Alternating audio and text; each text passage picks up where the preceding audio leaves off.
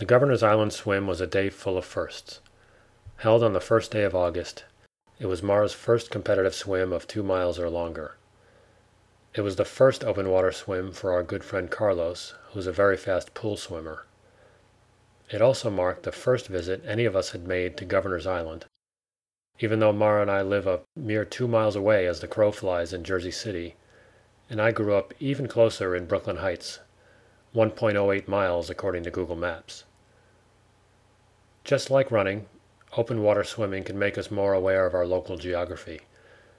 New York is a city not just of skyscrapers, but also of rivers and dozens of islands, including of course Manhattan, but many more that are hardly ever noticed by the millions who work and live here. So on this visit to Governor's, I started counting New York's islands. I've lived and worked in Manhattan. I've been to Staten Island for the start of 6 marathons. I've visited Ellis, Liberty, Roosevelt, Wards, and Randall's Island. Technically, Long Island is a part of the city too because Queens and Brooklyn are on one end of it. But I've never been to Rikers, home of the city's largest jail. I hope to stay on the straight and narrow and avoid that one. I'm also missing City Island off the Bronx. There's also the abandoned North Brother Island and its smaller sibling South Brother Island in the Upper East River. Didn't even know about those. From here it gets more complicated. There are 2 clusters of islands, I guess you could call them archipelagos, one around Rockaway Beach in Queens, and the other called the Pelham Islands near the Bronx. I won't go through all the names, but if they ever want to settle Rat Island, Goose Island, or the Chimney Sweeps, they might want to see about a name change. NYC Swim, which organizes many of the marquee swimming events around New York, offers races around Governor's, Liberty, and Manhattan. Another group called Cibos has a few races in Coney Island every summer. But for the record, Coney doesn't count as an island anymore.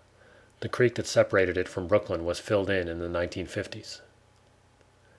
Back to Governor's Island, which Mara and Carlos set out to circumnavigate on this beautiful Sunday morning. The pre-race logistics included not one, but 2 ferry rides, one to get us to the island, and one to take the swimmers a few hundred yards to the designated start area on the northwest side of the island.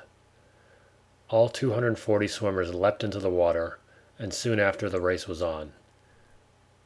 I walked along the circumference of the island and was able to keep Mara in view for nearly all of it. She even waved to me a couple of times in the middle of her stroke. The currents were choppy at times and forced many swimmers back into the island, but Mara quickly figured out that staying to the outside of the swimmers and far away from the seawall offered the best route. In open water swimming, the fastest path is not always the shortest.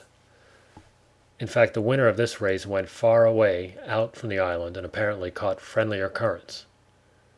My walk was 1.5 miles, and Mara completed her 2-mile circle around mine in a fantastic 54 minutes. This was even faster than her 1.7-mile swim at Rhode Island. Carlos was amazing too, finishing in 46 minutes in his open water debut.